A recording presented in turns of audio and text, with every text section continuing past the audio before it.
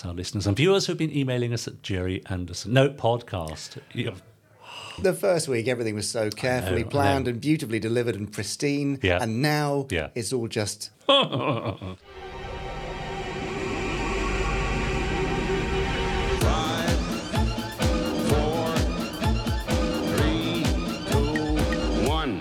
Let's get started.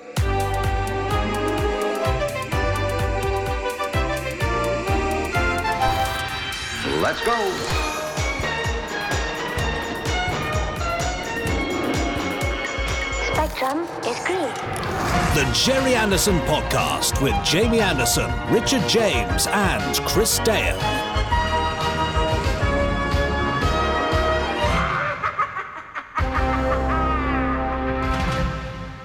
Well, that went so well that we're here to do it all again. Unbelievably. Wasn't last week great? No, it was amazing. Yeah, it's I had fun. a lovely time. Yes. What did you enjoy most about it? Well, the toilets here are quite nice, aren't they? Toilets are so clean, aren't they? Lovely hand soap. Yes, and the great things. Also, we're just at the bars right through the door there. Yeah, there's a bar just the other side of the door. Yeah, great, isn't it? Nice, working with nice people. Yeah, that makes a change, doesn't Yeah. it? Yeah. And having Chris here is great. Yeah. Sorry, I've sort of skipped over who we are, yes. but I mean, we could say hello to Chris first. Absolutely. There's Chris Dale over Hello, on the sofa. Hi there, Chris. Chris. Looking forward to So seeing nice you to have later. you here. Yeah. Oh, well, I suppose I should start then, being the senior partner. I'm Richard James. I was in Space Precinct. That's a Jerry Anderson production from the 1990s. You Currently literally never showing on said that. BritBox No. at ITVX in Hang on. glorious HD. You're right, but I Yeah. want to pull you up on that. What now? 'Cause why have you never mentioned before the Space Precinct? I like to, hide my light under a bushel. Gosh. Under an orange, It's as they say. very impressive. Thanks.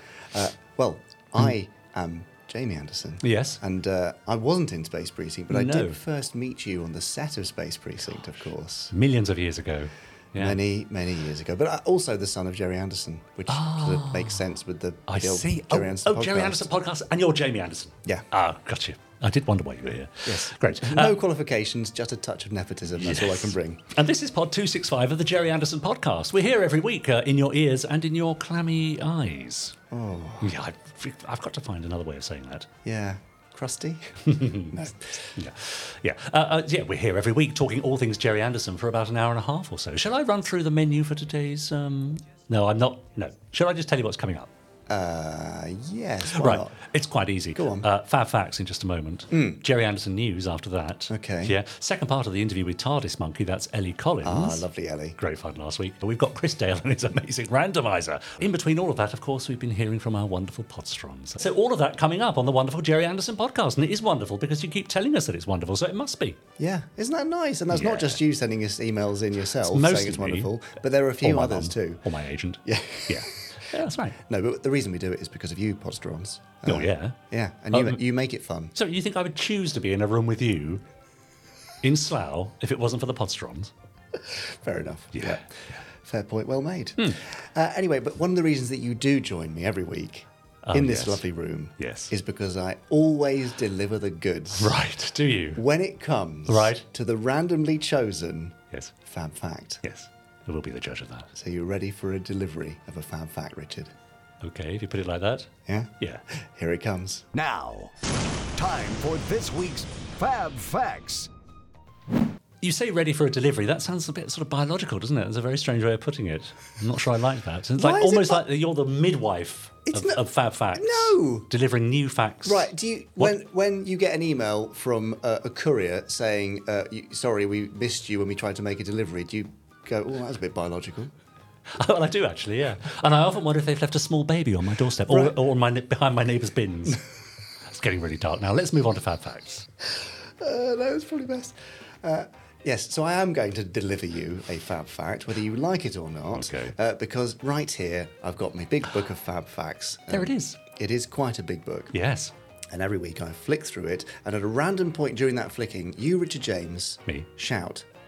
Well, don't shout, but you cry. No, you. Well, why are you telling me? I know what I do. You say Fab. Tell Well, them. This is for newbies. You say Fab. That stops you flicking. Hopefully, my thumb is relatively dry, and I Yes. stop flicking at the right moment, and then I'll hopefully deliver you a Fab Fact. Okay. Are you ready? Screaming and squealing into the daylight. Come on, then. Let's drag it forth. Here comes the flick. Fab! And? Okay. Yes? Ooh. Is it a goodie? Well, it's quite far back in the Book of Fab Facts. Is it? Yeah, so that means it's probably going to be more recent. Tends to be chronological in here, doesn't it? Oh, I see what you mean. Okay, Richard, I've got a question for you then. Go on. If you wanted to publicise the release of a Gerry Anderson series on DVD, how would you go about it? Oh, well, I'd get Richard James, the famous actor, Yes. to appear on all news outlets, publicising the new series and saying how good it was and how good he was in it. Because I would assume if you're going to make a new Gerry Anderson series, then obviously I'd be in it. Okay, well, let's assume for this one that you're not in it. You were busy. You were on another project, That and makes you were not absolute available, sense. and we couldn't come to terms with your agent. Yeah, that's So, likely. bearing that in mind, would you go for billboard ads? Sure. Bit old-fashioned, though. Oh, really? TV campaign? Oh, yeah. Maybe something on streaming. Right. Or how about staging the theft of one of the show's leading stars? Right. I mean, that sounds a bit dramatic, doesn't It it? does a bit, yes. Well, in 2007, UK newspapers, including The Independent, reported that Dad was searching for everyone's favourite robotic PI, Dick Spanner. Oh, yes. Oh, yes. The original puppet had last been seen in the possession of a man who worked on the show, a man known only as Clive. Are you listening, Clive? Clandestine Clive. Are you watching Clandestine, Clive? No, that's not his actual name. Is that his superhero name That's or his something? nickname for this Fab Fact. In fact, Coventry Live went on to report that Dick Spanner PI is at the top of Gerry Anderson's most wanted list, and he believes he might be hiding in this area. That's a Coventry, obviously. Right, not in this room. No. Yeah. Jerry said he eventually wanted to pass his collection of Thunderbirds, Joe 90 and Thunderbirds marionettes to his family, but it just wasn't complete without Dick Spanner. For anyone who knows, Yes. this is starting to sound a little fishy. It is rather, because Jerry isn't the sort of person to want to pass on any of his memorabilia, No, or indeed not have any nostalgic. memorabilia, yes. Exactly.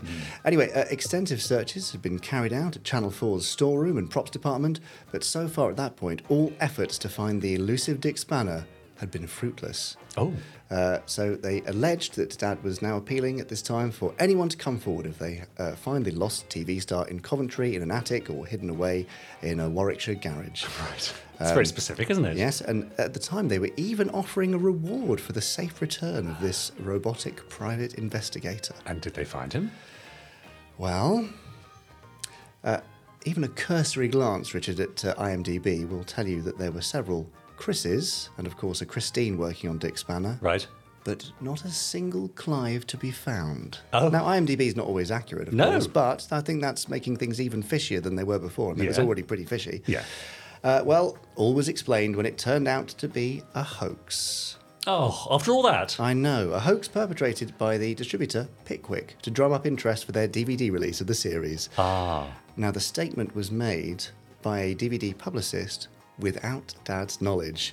And in fact, not only did Dad not know where the puppet ended up, but he was completely disinterested in trying to find it, which that does make perfect sense. Yes. Of course he wouldn't care where Dick Spanner was. No. Come on. No, he wouldn't, no. The least nostalgic man you've ever met. Yes, that's right. Anyway, so it was all nonsense. It was all a hoax. Dick Spanner was never missing. All right. And Dad certainly didn't give two Right. figs. Okay. Now, I'm detecting a bit of a theme in Fab Facts for the last couple of weeks. Are you? Well, things that didn't happen. We seem to be spending an inordinate amount of time describing a scenario, only to poo-poo said scenario at the end of the fact. Well, no, because the hoax happened. The hoax happened, but it was a hoax. Yeah. Was that a hoax Fab Fact? Yeah, a faux fact? A faux fact. No, let's not call it that. No. Anyway, let's move on. Postrons, right. can you think of any other extreme length that any company went to publicise a new series? Perhaps all of the female BBC newsreaders wore purple wigs in anticipation of UFO's first VHS release. Or did every church bell in Norwich ring out to celebrate the Secret Service being repeated in the ITV Anglia region? Oh, I do hope so. Oh, that sounds like a That'd be great thing. lovely, yeah. If you can think of anything, please do let us know. podcast@jerryanderson.com. Yeah, that's it. Great. Interesting. Nice. Enjoy that? Yes. Were you aware of that Fab Fact before you read it out? I was actually, because he was, Dad was quite irritated by the whole thing. I should think so. Because it made him look like an idiot in his view. Yes. So, yeah. But not in anyone else's view, I have to say. Probably people who knew the show. And also, if somebody went round, like a sort of Dick Spanner bounty hunter who was going round all the Warwickshire garages and attics looking for this puppet character only to find out it was a hoax, it's not very fair, is it? But also, what sort of crew member walks out on the last day of production with props and costume from the production they've been working on? Only an absolute monster would do such a thing. Exactly. And you'd certainly never employ them again. You'd never see. No, they'd be blacklisted. They That'd be would it. They're yes. gone. They would certainly never be a co-host on a Jerry Anderson podcast. No, That would never happen. Never. Yeah, I'm surprised you're not wearing your Officer Orange shirt, actually. Well, I can bring it in next time if you'd like. Okay. Yeah. What about your multicom? Have you got that? Yeah, of course I have. You know I have. Good. Oh, well, that's fine. Good to know. Anyway, I think that brings us rather awkwardly Yes. to the end of this week's Last Faux fact! fact. What? No, I know, but you with yes, faux but fact. that's why I didn't say it again, because it would have been I repetitive. primed you. Yes, all right. Yeah, great. Now, Can't actually, get the staff. talking about publicity for new productions, you know there's a new Barbie movie out, of course. I know you're a big fan and you're looking forward to it. One of the biggest collections in the UK I've got. Have you? No. Right. In Malibu, Yes. they've built the Barbie house. Have they? Full-scale Barbie house in Malibu. Yeah. Okay. It's there. Find it online to publicise the movie. So you were That's it. suggesting that we should therefore build Tracy Island to publicise the podcast. in Slough? In Slough. Okay. I mean, they are knocking a lot of it down. As I walked past from the car park this morning, there's a big open space there. We could buy that and build Tracy Island. Buy that. Well, Yes. Of course we could. We could all chip in. Yeah. Okay, Podstrons, you heard it. We'll start a crowdfunder for Tracy Island in Slough then. If we build it, they will come. Who will come? Well, I'll be there. Okay. Good. Can't Might bring wait. Charlotte, there's two of us. It's a great promo thing, though. Yeah, isn't it? I mean, we know that there's quite a few people around who have made some sort of effort to recreate things from the shows in their homes. Oh, for sure. There's a Moonbase Alpha living room out there. Are Is you there? aware of that? No. Yes, there Great. really is. I like that. And obviously downstairs Yeah. in the Moxie, Yeah. there's the Tracy Brothers portrait. So there's a hint towards the lounge there Yeah. and Virgil's Yeah. tipping ramp. Yeah. In the Moonbase Alpha living room, if you open the window, does all the air get sucked out? No. It's not that quite that level He of hasn't attention to detail. depressurized the exterior. well, no. well, you know, if a job's worth doing. I know. So there you go. You heard it, David. Yeah. We're not impressed. Talking about jobs worth doing, isn't it time for some Jerry Anderson news? Oh, yes. Okay, it is. So let's hand over to other me in the studio for this week's Jerry Anderson news.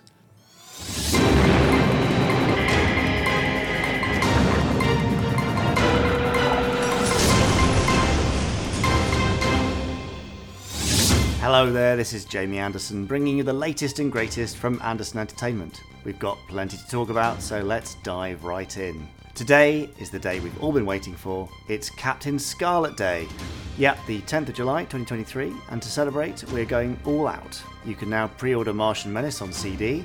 It's a 75-minute audiobook adapted from the 1968 TV21 comic story, and why not pair that with a limited edition This is the Voice of the Mr. Ons t-shirt. For the series collectors, we have just 100 limited edition sets of Ron Embleton's gorgeous end title art prints in A3. The excitement doesn't stop there, folks. Stand by for action. Jerry Anderson in Concert is now streaming on Amazon. Customers in the UK, USA and Japan can tune into Amazon Prime Video, where the 2-hour showcase of Anderson music is now available to rent or to buy. After a brief hiatus, our fan favourite t-shirts are back in stock. International Rescue, Shadow, Moonbase Alpha and Spectrum tees are all available in sizes up to 5XL, so why not wear your fandom on your sleeve this summer? In book news, 5 Star 5, The Battle for Kestra is going like hotcakes. The limited edition collector's version is already 50% sold out, and we're expecting it to completely go this weekend. So, get on with it.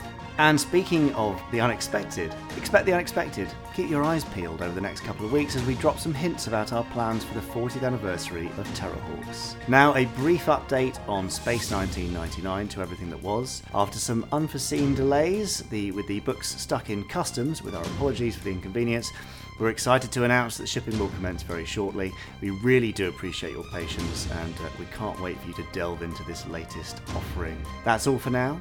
Do stay tuned for more news from Anderson Entertainment. But for now, I'm Jamie Anderson, signing off. This has been the Jerry Anderson News. I can't believe... Hang on. What? Aren't you supposed to sing the outro of the news? Am I still doing that? Mm-hmm. There was a time when I didn't do it. And people seemed quite happy about that. Everybody complained. People were doing protests. All right, there I'll were tell placards. You what, I shall sing it, but I shall sing it begrudgingly. Okay, I look forward to hearing that. That was the news. That was the news. Oh, Quite begrudging, wasn't it? That's acting. Thanks. Yeah. I can't believe Pod 265, and there's still news. There's still stuff to talk about every week. And there always will be. There always will be. If we run out of news, we can make it up. But there's, until now, Yeah. no hoax news has been required. That we know of.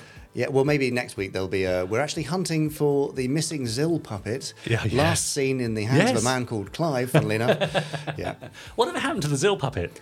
I've got no idea. We're talking about a very niche little item in Space Precinct Yes. that I know Yeah. quite well, of course. Liz's pet. That's right, yeah. Can you do the noise? I can't remember the noise. Oh, shame. Anyway, but why don't we, just as a little thing for our listeners and viewers, every news from now on, just put a little hoax item in there. Oh, see if come people on. spot it. All right, we'll see about that. This is the voice of the Podsterons. Now, our lovely Podsterons, as usual, just like they do every week, have been getting in touch at podcast@jerryanderson.com. I got it right, didn't I, that time? Yeah. And I've got a few emails here. Would you like to start the ball rolling with the email from Will that you've got in front of you, looking at me with a blank stare? Like I'd you're not love ready for to. it? Yeah. I've got the letter here. Okay, go for it. Will says, Hi chaps. Hi, Will. Just listened to pod 261, that's a few pods ago. Yeah.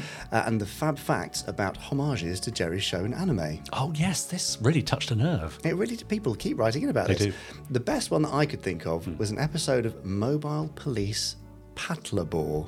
Is that right? Patlabor. I don't know if that's the correct pronunciation, but I'm the I'll go king with of that. mispronunciations here. So it's a great show about a near-future police force that use giant robots. Oh. Oh, it's a future we can all look forward to. Yes, interesting. In a way, it's a very Anderson-esque premise to begin with.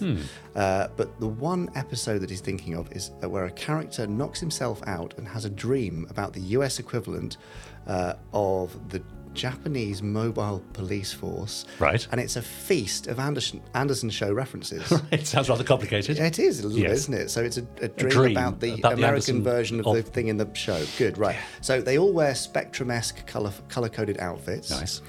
Trees falling to the side as a lake opens to launch one of the robots. Oh. An SPV is in there. Oh. And even a couple of Moonbase girls from UFO for good measure. Well, really? Truly, it must be the king of all anime Anderson homages. The Koenig.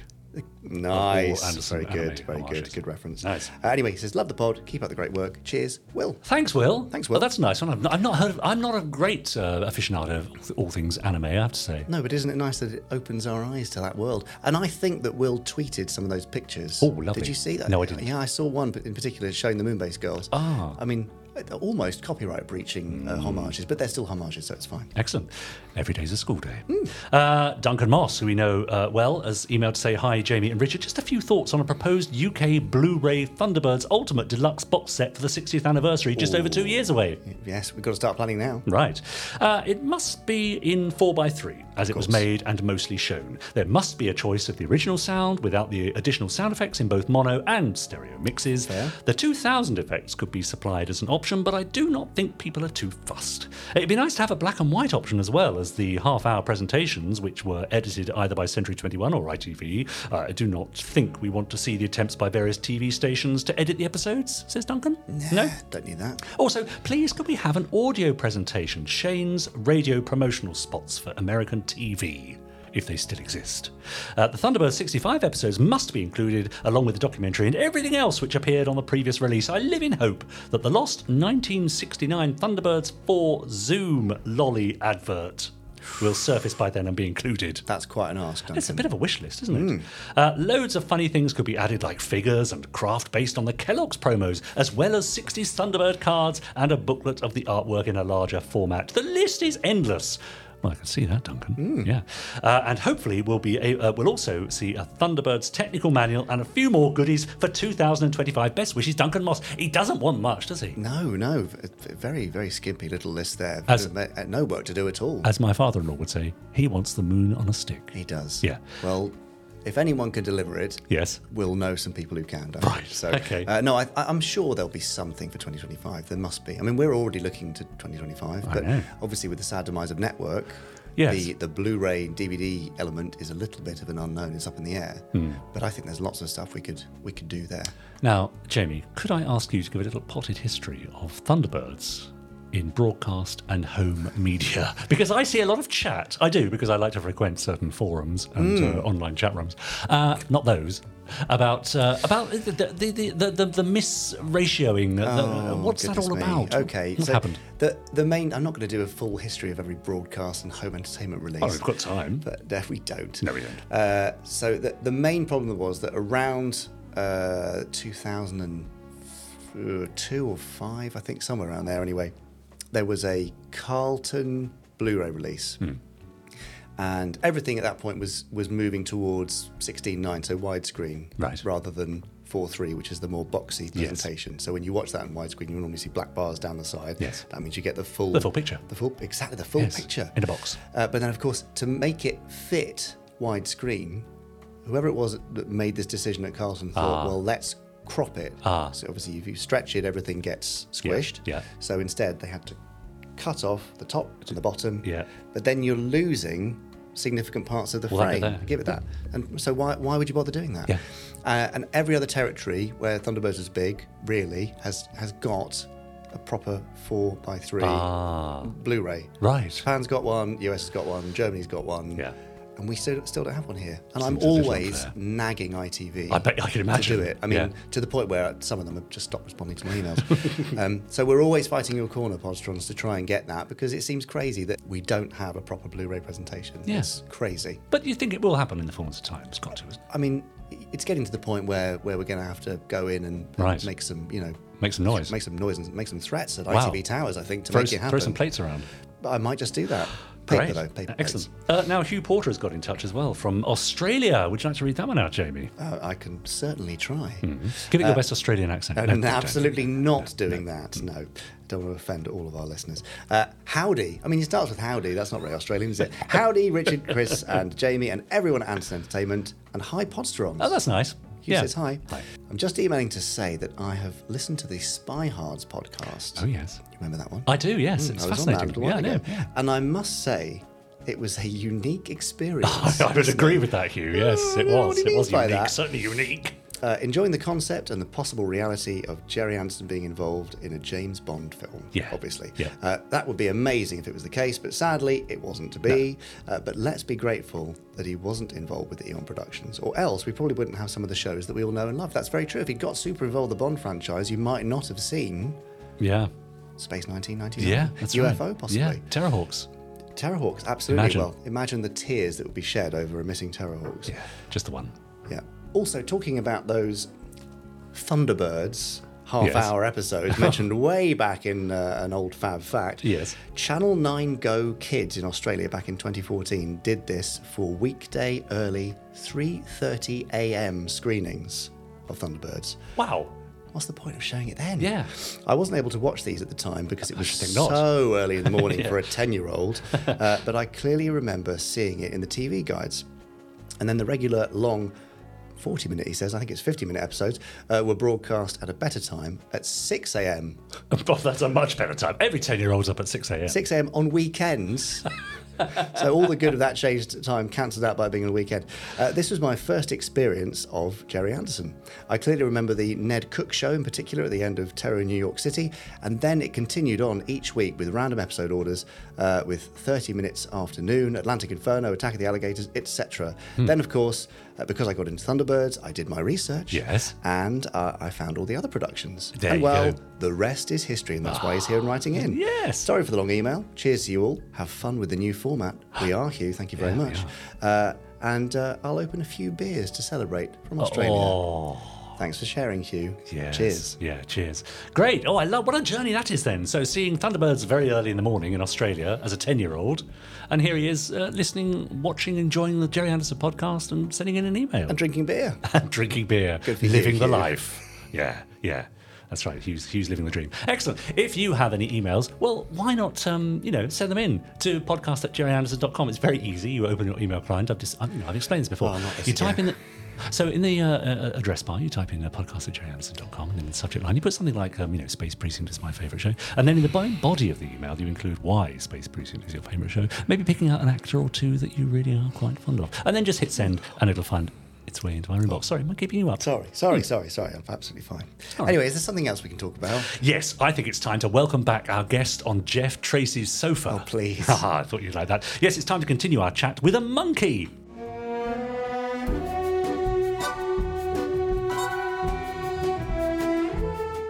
TARDIS monkey, that is, as that's how she's known to her thousands of social media followers.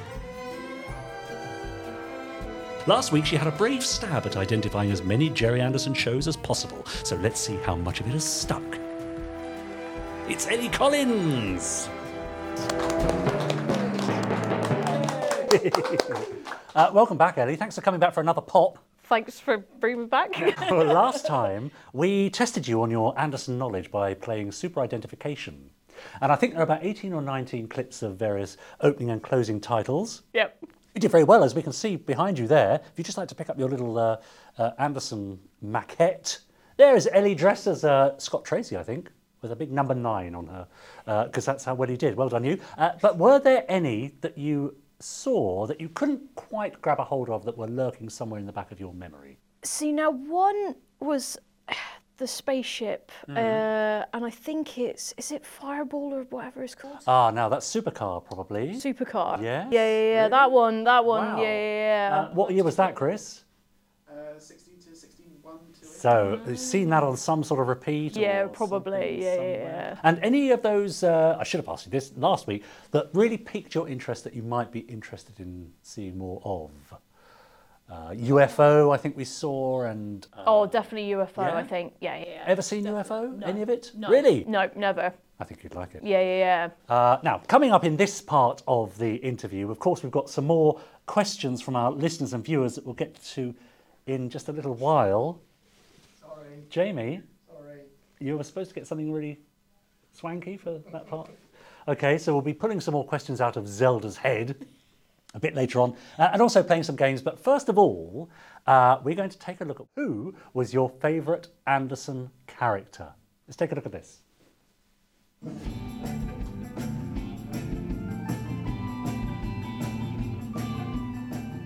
You were a robot, which they used for their own ends. A robot that was indestructible. In human terms, you were killed several times over. Killed? I don't understand. How could I have been killed? I don't even have a scar. Right, Captain. Within hours, your injuries healed without a trace. You are exactly as you were before the episode, with one exception. And that is? My tests have proved conclusively you have retained the ability of retrometabolism. A bullet will make you bleed, you will feel the pain, but after a few hours, even a fatal wound will heal completely. Captain Scarlet, you are still virtually indestructible. Wow. Of course, it's Captain Scarlet. Also, your first Anderson memory. Yes. So the two were linked. He obviously made quite a big impression upon you. Definitely. Why? I think it was just because he's that big action hero that, because he's nearly virtually indestructible, he can just run into danger, help as many people as he can. And I mean, just to have somebody to aspire to be like that is something I latched onto. Is this also something in the fact that, we saw it in that scene there where Scarlet was confronted with his new situation, that he is virtually indestructible. Was there something about that idea that appealed to you as well as a young child? Yeah, definitely. Yeah. Because that idea of immortality, I think, is what, as a kid. Yeah, I mean, again, it's got a very strong link to sort of Doctor Who, because Doctor Who regenerates after he gets they get fatally sort of injured and stuff like that, and it's that kind of continuation that you're thinking, they're in danger, but they'll be back next week, and it's quite comforting to have that thought sort of thing. So and you very nicely sent us that lovely picture, which I'm going to show those of you who are watching on video now, of you in your Captain Scarlet t-shirt. How old were you there? I must have been about 5-6 years old in this photo. So already being humoured by your family. Yes, definitely.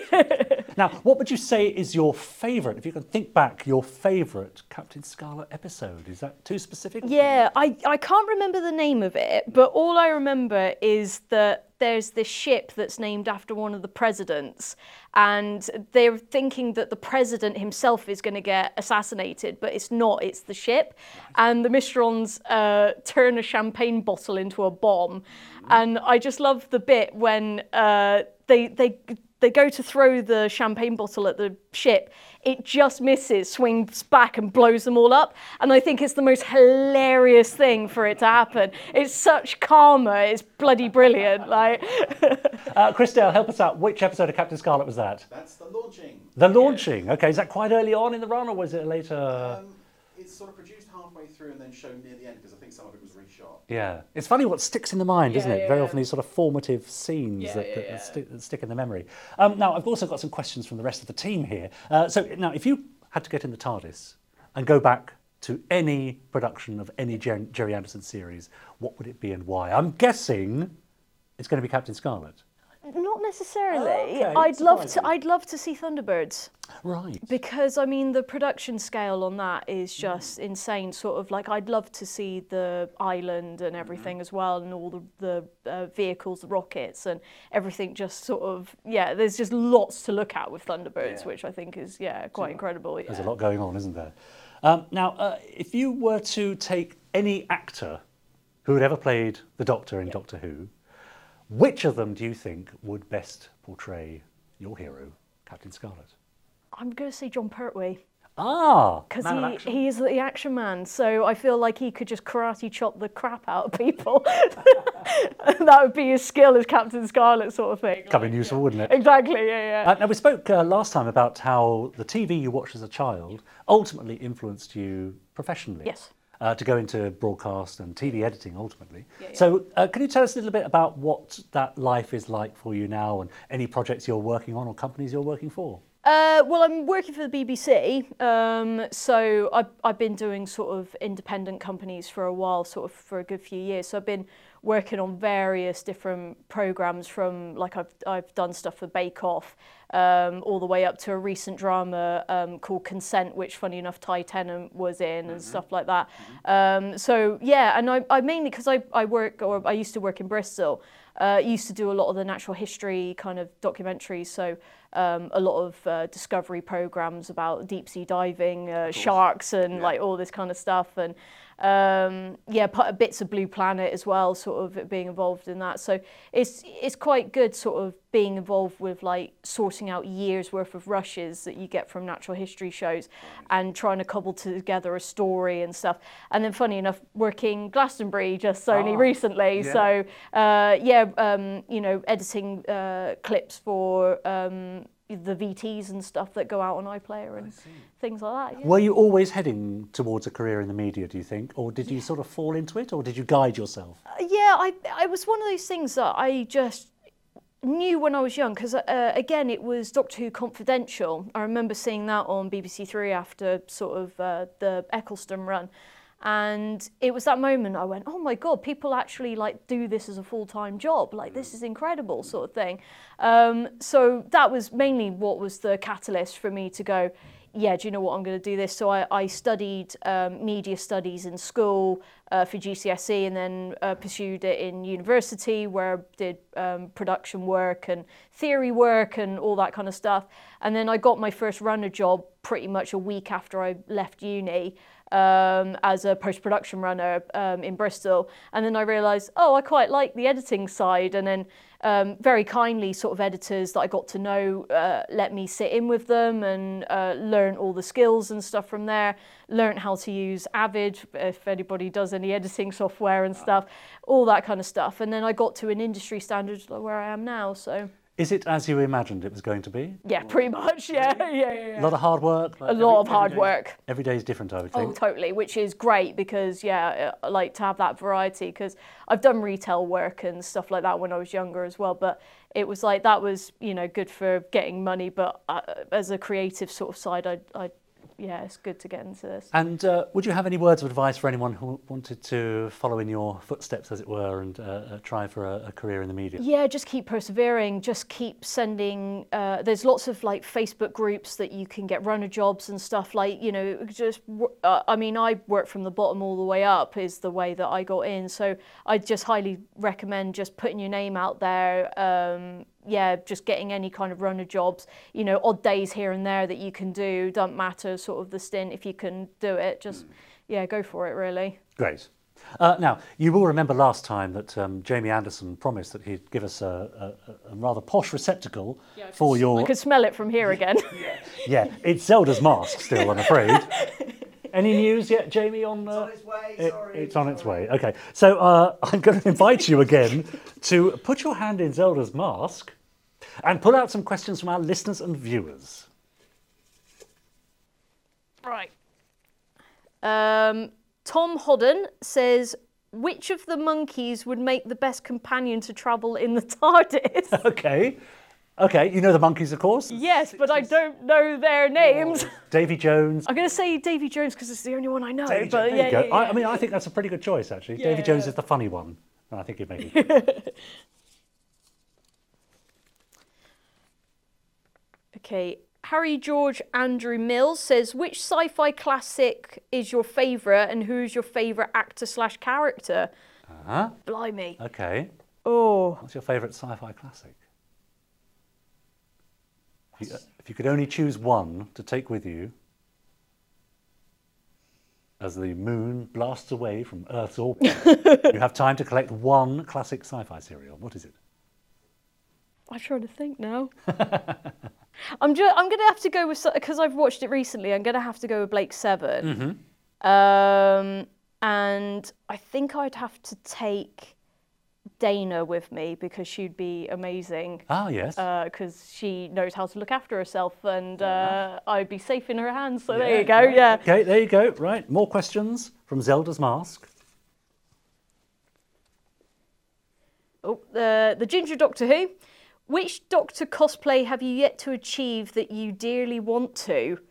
Tom Baker, City of Death. Oh, well, that's very specific. Yeah. Why? Because I adore that coat, I adore the scarf, and I love the pin that he has of the art palette and everything. And City of Death is just bloody brilliant anyway. Where do you keep all these costumes? I do have a wardrobe that is quite chock-a-block at the moment, which, yes, I need to sort out. It's mainly the props and everything is just sort of, because, you know, the doctors, they wear big outfits, that's the problem. So, yeah, it's a little snug at the moment. Great. And I think, oh, there's a couple more in there. Oh, The Curse of Cedric. Ask Ellie her favourite UFO episode. Oh, now I haven't watched it. You're putting Ellie on the spot now. Chris Dale, what do you think would be Ellie's favourite episode? Recommend one for her.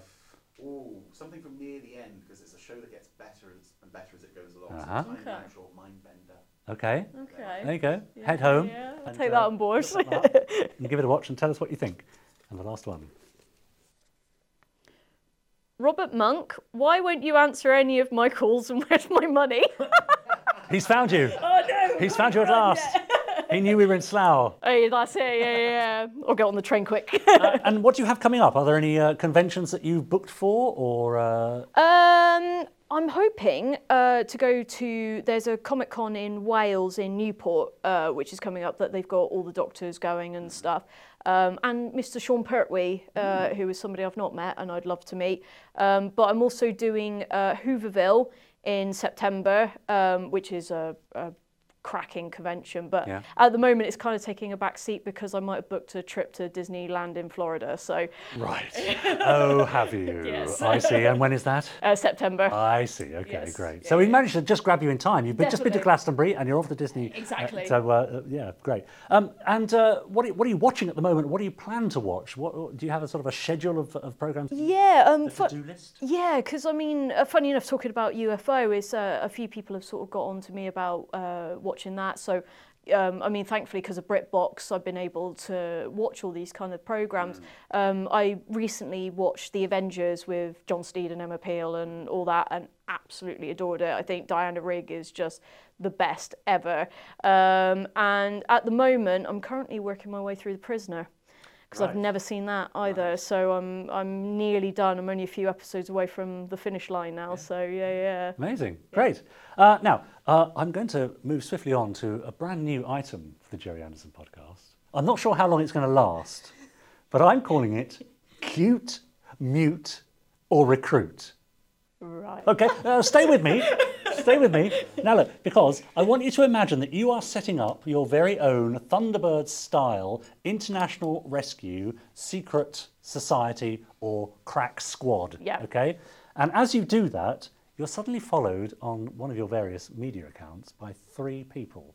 Right. And I want you to pick 3 random cards, take a look at who it is, and from that decide who you think is cute. I'm so sorry. Who you would mute and who you would recruit for your crack squad. Yep. All right? Okay. Are you with me? Yep. So let's have a look at your first card. Bloody hell. You don't have to turn it over yet. Just take. Oh, you've got 2 there. Put one back right. Put Don't look at it back. yet. Nope. Gotta give it a quick shuffle. Right. Let's take another card. It's exciting, isn't it? Yep. And your final card. Another quick shuffle here. So we now have our 3 characters who suddenly followed you on social media. You need to choose which of them is cute, which you would mute, and which you would recruit. So let's see them on the table, and then I'll hold them up for our video audience. So we have, Aquamarina from Stingray. Oh, we've got the lovely Gay Ellis from UFO, a show you never watched. Yep. Oh, and that's Dr. Venus from Fireball XL5. So there we have an all-female troupe of characters. Now, which of those, Ellie, would you say is cute? No, I don't mean in a sort of, a sexually attractive sort of way. I just mean, sweet or lovable. Well, I mean, I'm going to go for this lady because she's human. Yeah, absolutely. That's a good start, isn't it? You can't quite see it there, but that would be a pink wig, of course, I think, from UFO. Yes. The fashions are amazing. Have you seen? I've seen photos and stuff, so yeah. I mean, there's a potential cosplay, surely. Yeah, I could do that. Okay, yeah, so totally. we're all relieved to hear that Gay Ellis is cute. Yep. Which of these, now this is interesting, out of Aquamarina from Stingray and Dr. Venus from Fireball XL5, which would you mute? Well, I'm going to mute her because I haven't watched it. Yes, fair enough. Okay, that's great. So that's Venus from Fireball XL5 has been muted and will no longer be heard. Now, the gag is, of course, Marina is already mute. She's a mute character from Stingray. But that, by default, means that you've decided to recruit. Exactly, yeah. So good luck with your crew. Thanks. Now, you'd be relieved to hear that now that's over, you get to choose 3 more random cards for next week's guest, who is Lee Sullivan. Okay, so we won't know what they are yet, but take 3 of those, and we'll ask Lee Sullivan when he joins us in a couple of weeks' time, actually, at the end of his second interview, to pick which of these 3 characters he thinks is cute, which he would mute, and which he'd recruit. I mean, it's got a certain thing to it, isn't it? Do you think it's going to last? Grown. No, really? They'll all be playing it at home. They'll all be playing it. Now, so can you tell us any projects you're working on at the moment, or is it all very top secret? Actually, it's all gone a bit quiet at the moment. Right. So, I'm going to just take a break after Glastonbury, I think. Yeah, I would. Yeah. Didn't get much sleep. No, not at all, no.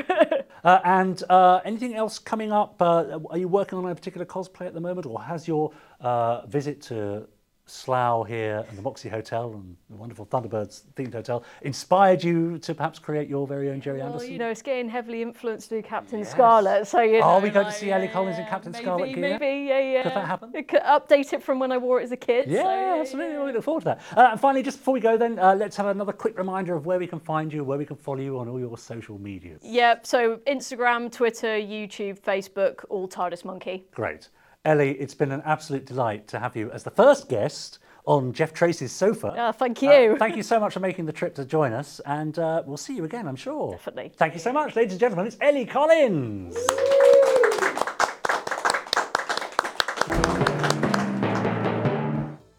Ah, Thanks, Lovely, Ellie, for coming all that way and joining us in the studio. I know. I'm I can't believe studio. she's had to go into the studio, but she's had to go home now. Yes. I'll miss her next week. I know, it's fun having people around, isn't it? And didn't she do well with all the little competitions? Incredibly and all that well. Sort of thing? Next week, I have to say, we have the marvellous Lee Sullivan joining us. Oh, not him. What's the matter with Lee Sullivan? Well, what's he done? Does he owe you money or something? No, not at all. No, Lee is lovely, and I'm very happy he's revisiting the podcast. I mean, Yes. he was with us way back in he's been there throughout, hasn't Pod 3 or something like that. I mean, he was one of the first. He's joined us for a few Fab Lives along the way. He has, and he's become integral. Now, I interviewed him at the Cartoon Museum a few months ago actually now, and I came to this amazing realisation that he is one of very few people who was inspired by TV21 comics back in the early 60s, went on to work with his heroes like Mike Noble, and now is creating new TV21 type comics. Wow. Yes. And that connects with his Doctor Who stuff. So he's a real kind of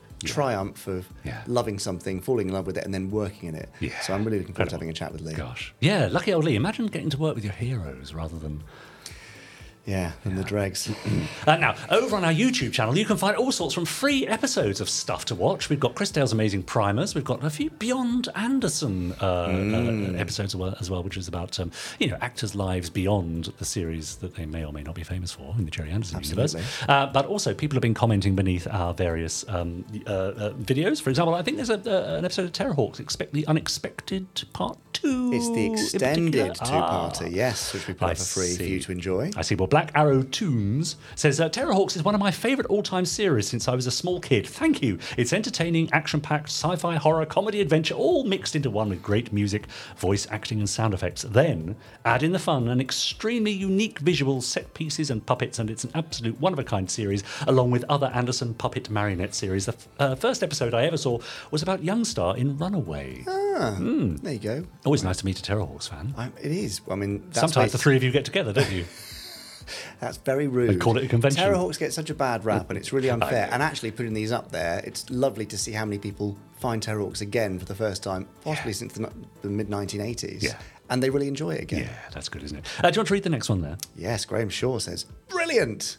He said it in that exact way as well. Did he? Is it any wonder, as an 8-year-old kid in the early 1980s, that I'd much rather stay home and watch Terrorhawks than be dragged to church on a Sunday morning by my parents? Oh, I remember those days. 10 No Zeo Rhymer 72, I think that is. Very catchy Snappy name there. One thing I loved with this series was the exploration of human/AI interaction. Yeah. As their creator, Tiger, had the typical "you're just a soulless tool," but the rest of the crew treated them like just the guys. Then there was the interaction between the Zeroids themselves. The only other time I remember a show doing that at the time was with Data in Star Trek The Next Generation. Who says kids' shows aren't educational? Absolutely. There's a deep philosophical thing about how you treat robots and artificial intelligences in that show. Is there? Yes. Well, that went straight over my head. Well, you need to watch more Terrorhawks, don't you? I will. And I can find it on the Jerry Anderson YouTube channel, where you can find all sorts of other lovely goodies as well. Do comment underneath and, we might read them out at some point. Yeah.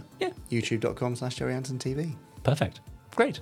There we go. All for now. But I think it's time. Look, he's looking a bit itchy on the sofa. Is itchy the word I'm looking for? Yeah, Probably I not. think itchy is a word. Okay. Let's see if he can entice Ellie for one last time to press his big red button on the randomizer. Absolutely. Let's hand over to the very itchy randomizer. It's Chris Dale. I wonder where this bit is supposed to go.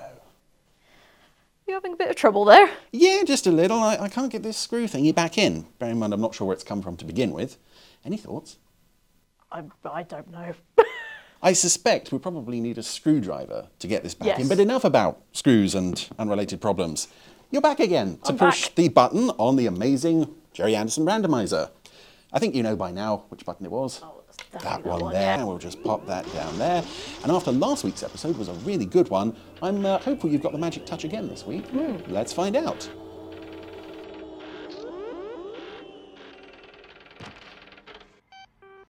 Well, it's not one I remember all that well, but it's Fireball XL5, The Doom Planet. the doomed planet. So let's find out what their problem is. Off you go. Okay. So, it's now time to welcome back to the randomizer Fireball XL5 with the Doomed Planet. And I do like the intro for this one, this rogue planet. We find ourselves already aboard XL5 as they just fly straight into trouble. Fire all boosters. It's a nice setup for the episode to find them already in trouble, already having some crisis to deal with. I also love that shot of XL5 swooping low over the camera, or past the camera. And although XL5 is kind of a simple model, some of the close-ups are really nice. And this is just, such a near miss. There they go. Oh, it sends their photo doppelgangers spinning out of control. Ah, dear. Exciting stuff. What a nice opening for this episode. And I should admit up front, this is not an episode I remember all that well. If you're familiar with my ramblings on the randomizer, for that is what they are.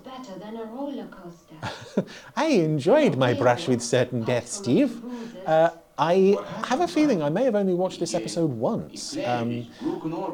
Because a lot of my experience with XL5 was through the VHSs. I had a couple of ITC home videotapes and a substantial run of episodes recorded off, I think, Central Television. But I didn't have anything from this run of 8 episodes that were on Volume 2 and Volume 3 of XL5 released by ITC Home Video. The planet is uninhabited. And I know I saw this once on DVD. Would you believe that I haven't actually yet got round to watching the XL5 Blu-rays? I must address that sooner rather than later. Just going into orbit. Fire main retros. Just going into orbit. Everyone's happy. Oh, there's that shot of XL5 going into orbit that I didn't like before in Planet 46. I did like that shot of Robert walking away there, though. Here we go. So, Steve is going for a look around the rogue planet all by himself, as you do. Is it the? Oh no, it isn't the rogue planet that he's looking at.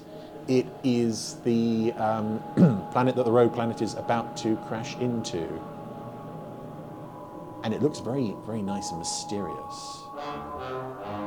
I love with this show and some other early Anderson episodes, where you get pools of bubbling liquid and you get these little rings of coming off the surface of the water. So yes, I am looking forward to seeing how this story unfolds. I remember looking at the video, the VHS that had this episode on in a shop, and I was really intrigued by the mention of flying saucers, for I believe this is that episode. In one sense it's quite unforgivable that I'm talking about the show saying, oh, I've only seen this episode once, when it was just broadcast on national television here in the UK for the first time in about 35 years, just a few weeks ago on Talking Pictures TV, saints that they are. No sign of life, Professor. I've checked out this whole half a mile. I guess you're right, Professor. Yeah. If it's like this here, it's bound to be like this across the whole planet. So, spooky music, spooky atmosphere, spooky setting. Clearly there's nothing here to worry about.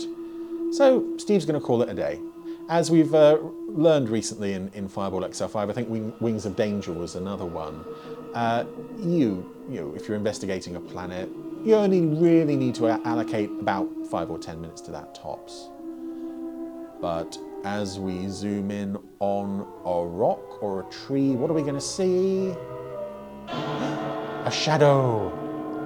Oh, with pointy webbed feet. I guess my imagination's playing tricks on me.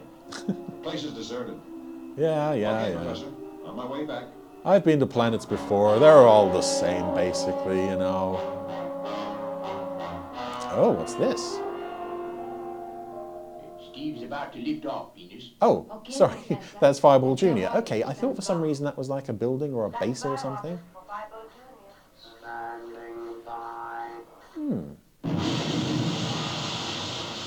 It's very rare for Steve to go down and investigate a planet on his own, but I suppose, again, if he was only allocating 10 minutes, then, it's not really worth bringing anyone else down. This, again, doesn't look like the shot of XL or Fireball Jr. redocking with the main body that I've raved over before, but it does look very close. Roger, Professor. Prepare to receive Fireball Jr., Robert. Oh, I love that clunk sound. So, Another planet successfully investigated. We have confirmed there is no life in this, very small part of it. Therefore, there is no life anywhere else. And there it is. There's our first UFO for Fireball XL5. I want to say that this might be a reuse of the flying saucer prop from The Daytime Stood Still. Because really, there's only probably about half a dozen episodes separating those. That was the episode of Supercar where aliens invaded Mike Mercury's mind and gave him a dream about how wonderful he was. That's right. There's no evidence of life. But you did have a feeling that you were being observed. There was at least plant life. None of your feminine intuition. Let's stick to the facts. And the facts are Steve investigated for a whole 4 minutes and found absolutely nothing. To worry about. And as men, that's all we need to do to declare the planet uninhabited. On our way home at last.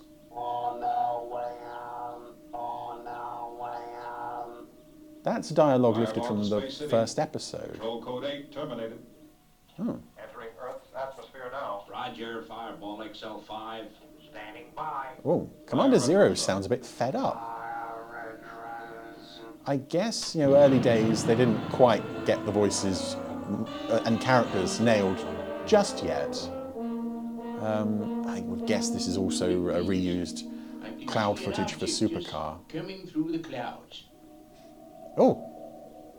I got a glimpse of it then, Matt. I'd swear it was saucer-shaped. Hey.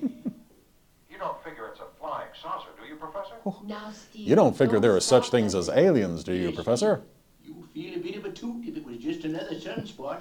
Well, you're almost as bad as a woman, Steve. Now, anyway. Yeah, everything's fine. This is nice. And I think they only played that a couple of times through the show. Footage of XL5 flying back through the clouds on its way back to Space City. It does look nice. Yeah, I'm just realising this is the first time, obviously I've seen this episode in a very long time, but the first time I'm seeing it in HD. And, even those shots like that with the little flying saucer don't look all that convincing. Everything else just looks lovely. There it is again, Commander Zero. I don't want to know about it. How many times do I have to tell you there's no such thing as a flying saucer? What do you think this is, Space City or something? I definitely saw something that looked like one. Now listen, Steve, you're just tired out after the trip. Do me a favor, will you, and just forget it. Okay. Have it your own Do you way. guys know what your job is supposed to be? This is great. See you later, Venus. Okay, Steve. Pick me up and we'll go back to my place. Oh. I've got a real cool disc I want you to hear. Uh-huh.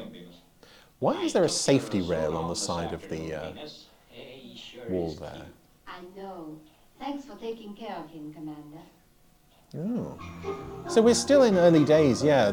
Commander Zero hasn't reached the point of complete and utter exasperation with Zuni's antics. Anyway, Venus. Can he speak yet? You just see when we get home, Steve. And this was episode 2 in broadcast order, episode I think 5 in production order. Zuni had previously appeared in episode 4, Space Magnet, but I sense this is his introduction in terms of the series. I expect Madam Zuni's in the lounge. As he often is, sipping martinis and reading a book. In Space Magnet, he just suddenly kind of appears, as does Venus's Beach House. This feels more like an introduction. Now wait for it, Steve. Oh. Come on, wake up, you lazy pooch. Welcome home. Aw, there he is. That's what he's learned in 3 months since we brought him back from planet Calevio. That's great, Venus. And by great, I mean, what the hell are you doing taking so long to teach him 3 words? Come on, let's have some coffee and listen to the disc. Yes, we're bored with our pet now. And the flying saucer has followed them to Venus's Beach House.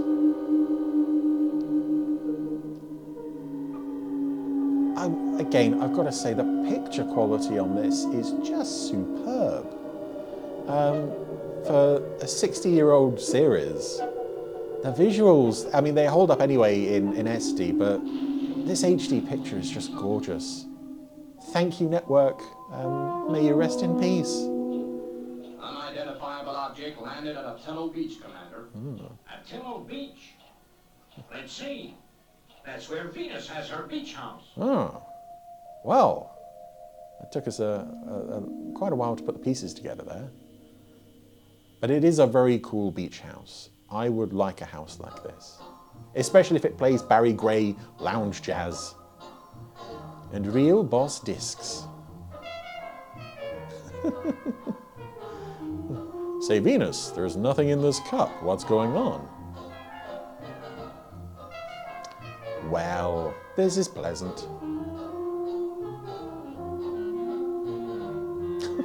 And even Zuni likes it.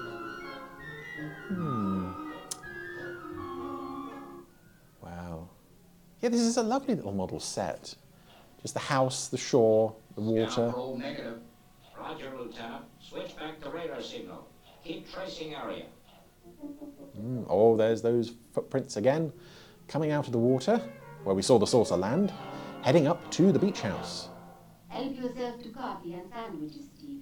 I'll play the flip side. But Venus, you don't seem to have made any sandwiches. There's just coffee. La la la la la la la. Yeah, this is music, I think, from Supercar. Is this Batonga? Oh, the Steve puppet's pouring coffee. Oh, that's a lot to ask a puppet of this era to do. He is welcoming someone, Venus. My guess is we got a visitor. Oh. I don't like it. No. The radar screen is unchanged. Okay, I'll sound the alarm. Yeah, Commander Zero and Lieutenant 90 now sound very mellow, very laid back. But who is this mysterious stranger come to pay them a greeting? Well, friend or foe, Steve's going to shoot them anyway. So yeah, Venus's beach house is not so far away from the rest of Space City that searchlights can't reach it. I do like the hover car models as well. Hello? Commander Zero, what is happening? We've located a strange object near your house, Venus. But it's definitely not a UFO, Venus, so don't even mention that. Steve's on the hunt for a visitor. They are really building up the menace factor with this. Find anything, Steve? No. Just you. There's someone or something here, all right. Your Lazoon is not so dumb as he looks. Oh, but I am Steve. Oh, yes. And actually, considering all the horror stories that I've heard over the years about Derek Medding's frustration with making the UFOs in UFO spin, this is quite a convincing spinning effect for this prop. I know you'll think I'm tooting, Commander Zero, but I've just seen a flying saucer.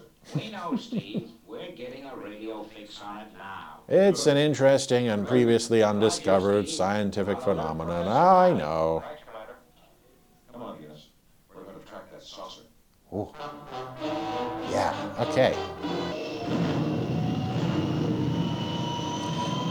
Now that's interesting because at the very end of that launch, oh gosh, this is a very poorly planned shot. Just at the end of that shot, as XO5 comes off the launch ramp, you just see it start to fall, because that's footage from Plant Man from Space, which is either the next episode or the previous episode to this one. It's stopping to make sure they don't get lost along the way. Come on, keep up. Stand by to release interceptors if necessary. Coming in range now. Yeah, Steve still wants to have the option of blowing something up. Yes, I love this shot where it just keeps stopping to make sure XL5 doesn't get lost, because it knows what intelligence level the crew is operating at. That it took Zuni of all people to recognise that there was someone outside the beach house. We're approaching a planet, Professor. It's been Bruno, the doomed planet. It's the planet that we know has no life on it at all, Steve. Thanks to your exhaustive search of 4 minutes, maybe 5. Yes, nice spooky music, and overall I'm getting nice 50s sci-fi movie vibes. particularly the sort of British sci-fi films, things like Devil Girl from Mars, is that the one that Jerry did? And I saw one recently on Talking Pictures where a group of British and Americans were having problems with aliens in Scotland. Yeah, I just get very sort of classic 50s sci-fi vibes from all this. So, Fireball Jr. is off back down to the uninhabited but doomed planet. This time Matt and Robert get to come along. They leave Venus up there all by herself. They may come to regret that later. Watch your step, Matt. We don't know what's waiting for us out there. But, well, if only someone had been here and carried out a survey, Matt. The saucer's open, Matt.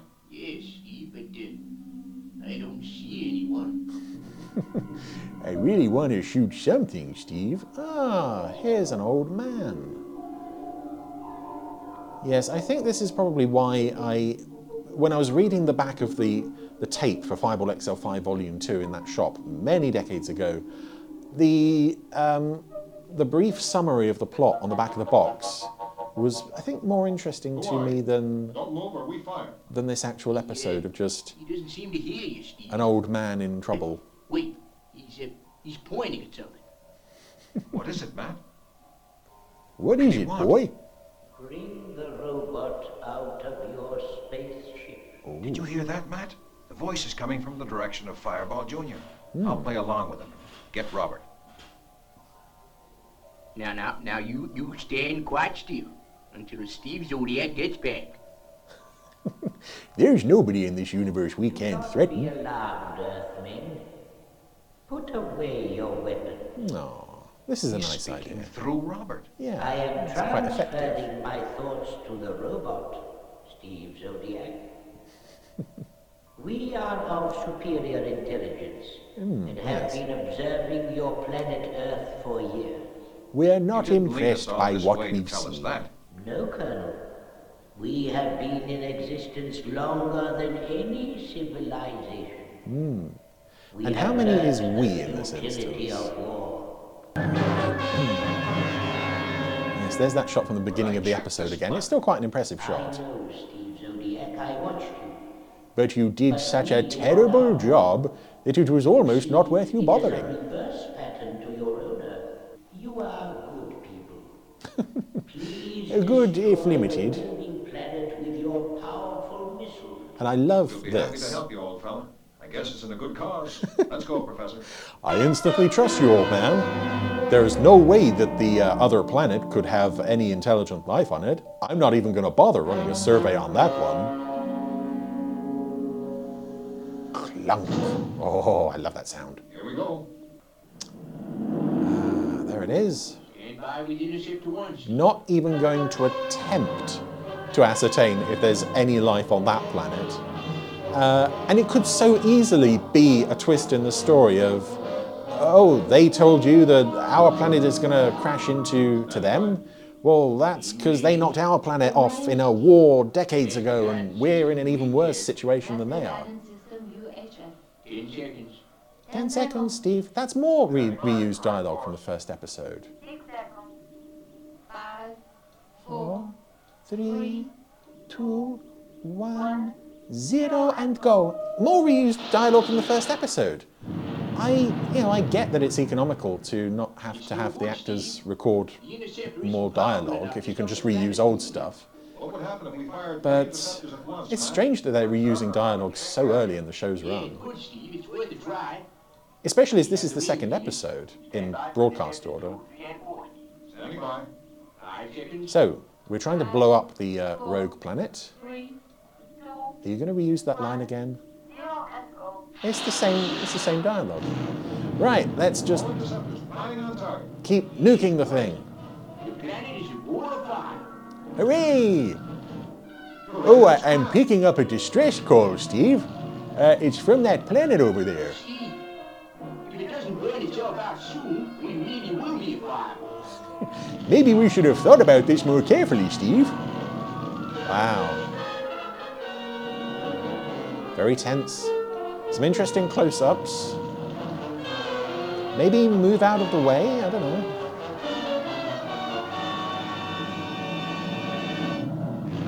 Whoa, there it goes. More reused footage from the first episode there. Gee. But I just love the callousness of that destruction of an entire planet. We are pleased that your planet has progressed so well. And that you have helped us crush our enemies on the rogue planet. I am in your debt. I know one thing, Steve. Commander Zero will read our report with a little more belief this time. Now we all know that there are flying saucers after all. I'm going now. Bye-bye. Yes, up and down. Okay, I wonder if that old guy had any other people living on that planet with him. Well, there we go. That was The Doomed Planet. As I said, that's not an episode I've seen more than once. Now I have seen it twice. I didn't have hugely fond memories of it. So coming to this relatively fresh, there was a lot to enjoy about that one, I think.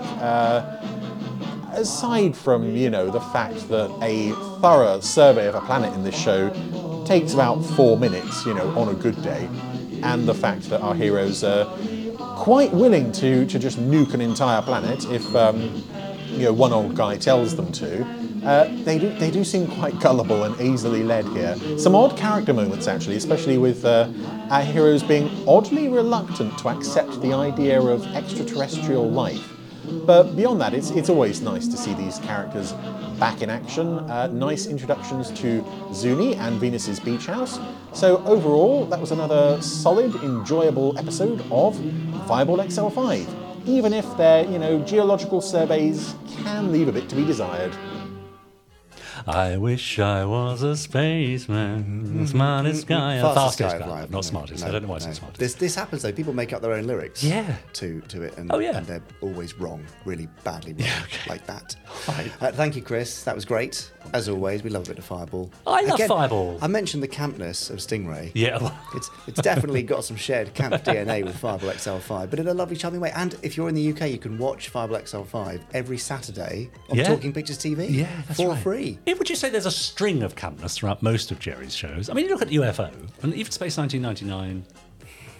It just comes with the territory, doesn't it? That sort of the heightened sci-fi territory with all the kind of the colour and the big characters and the setups and the drama.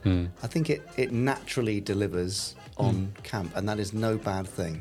Well, I like to think we're doing our own little bit to forward that legacy.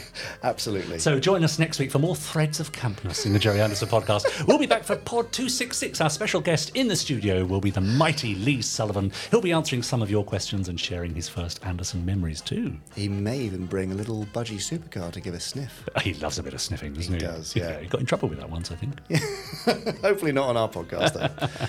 Yeah, so all for now. In the meantime, do keep your emails coming in, podcast@jerryanderson.com. Don't forget to subscribe and, leave a nice reviews that we can read out as well, so we know how we're doing. That's all. We love your feedback. Yeah, we do. Email us, tweet us, all that sort of jazz. Yeah, that's it. We'll see you in Pod 266. Yeah, see you then. Next week. Sure. Bye. Bye. Bye.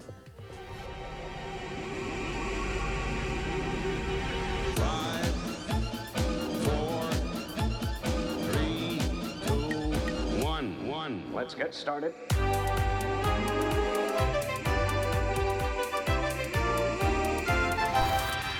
Let's go.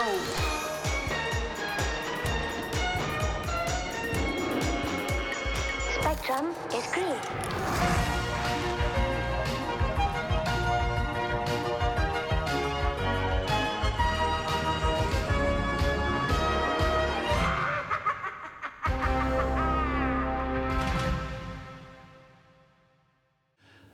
Are we camp? He says with the well, thing on his hip there. Yeah, yeah. It's really interesting, isn't it? Because a lot of Doctor Who is considered quite camp as well. What is it about sci-fi and campness? I don't know. What is camp? What is camp? You're listening to the Jerry Anderson podcast. We're asking, what is camp? It's a thread of sort of entertainment philosophy that I wasn't expecting to touch on today. I must say. No, and perhaps we shouldn't have saved it for the post-episode bands. Yeah, it's fine. I think it's just elevated fun, isn't it? Yeah, I'll go for that. Is that it? I think there's a certain design aesthetic about it as well, isn't it? I mean, pink wigs and string vests. Yes. That's, camp as a rose. That's how we'll be looking next week in Pod 266. Yeah, look forward to it. Yeah. All right, nice to see you again. Have a Likewise, good week. always nice to see you. Yeah. Bye then. Bye. Yeah, bye.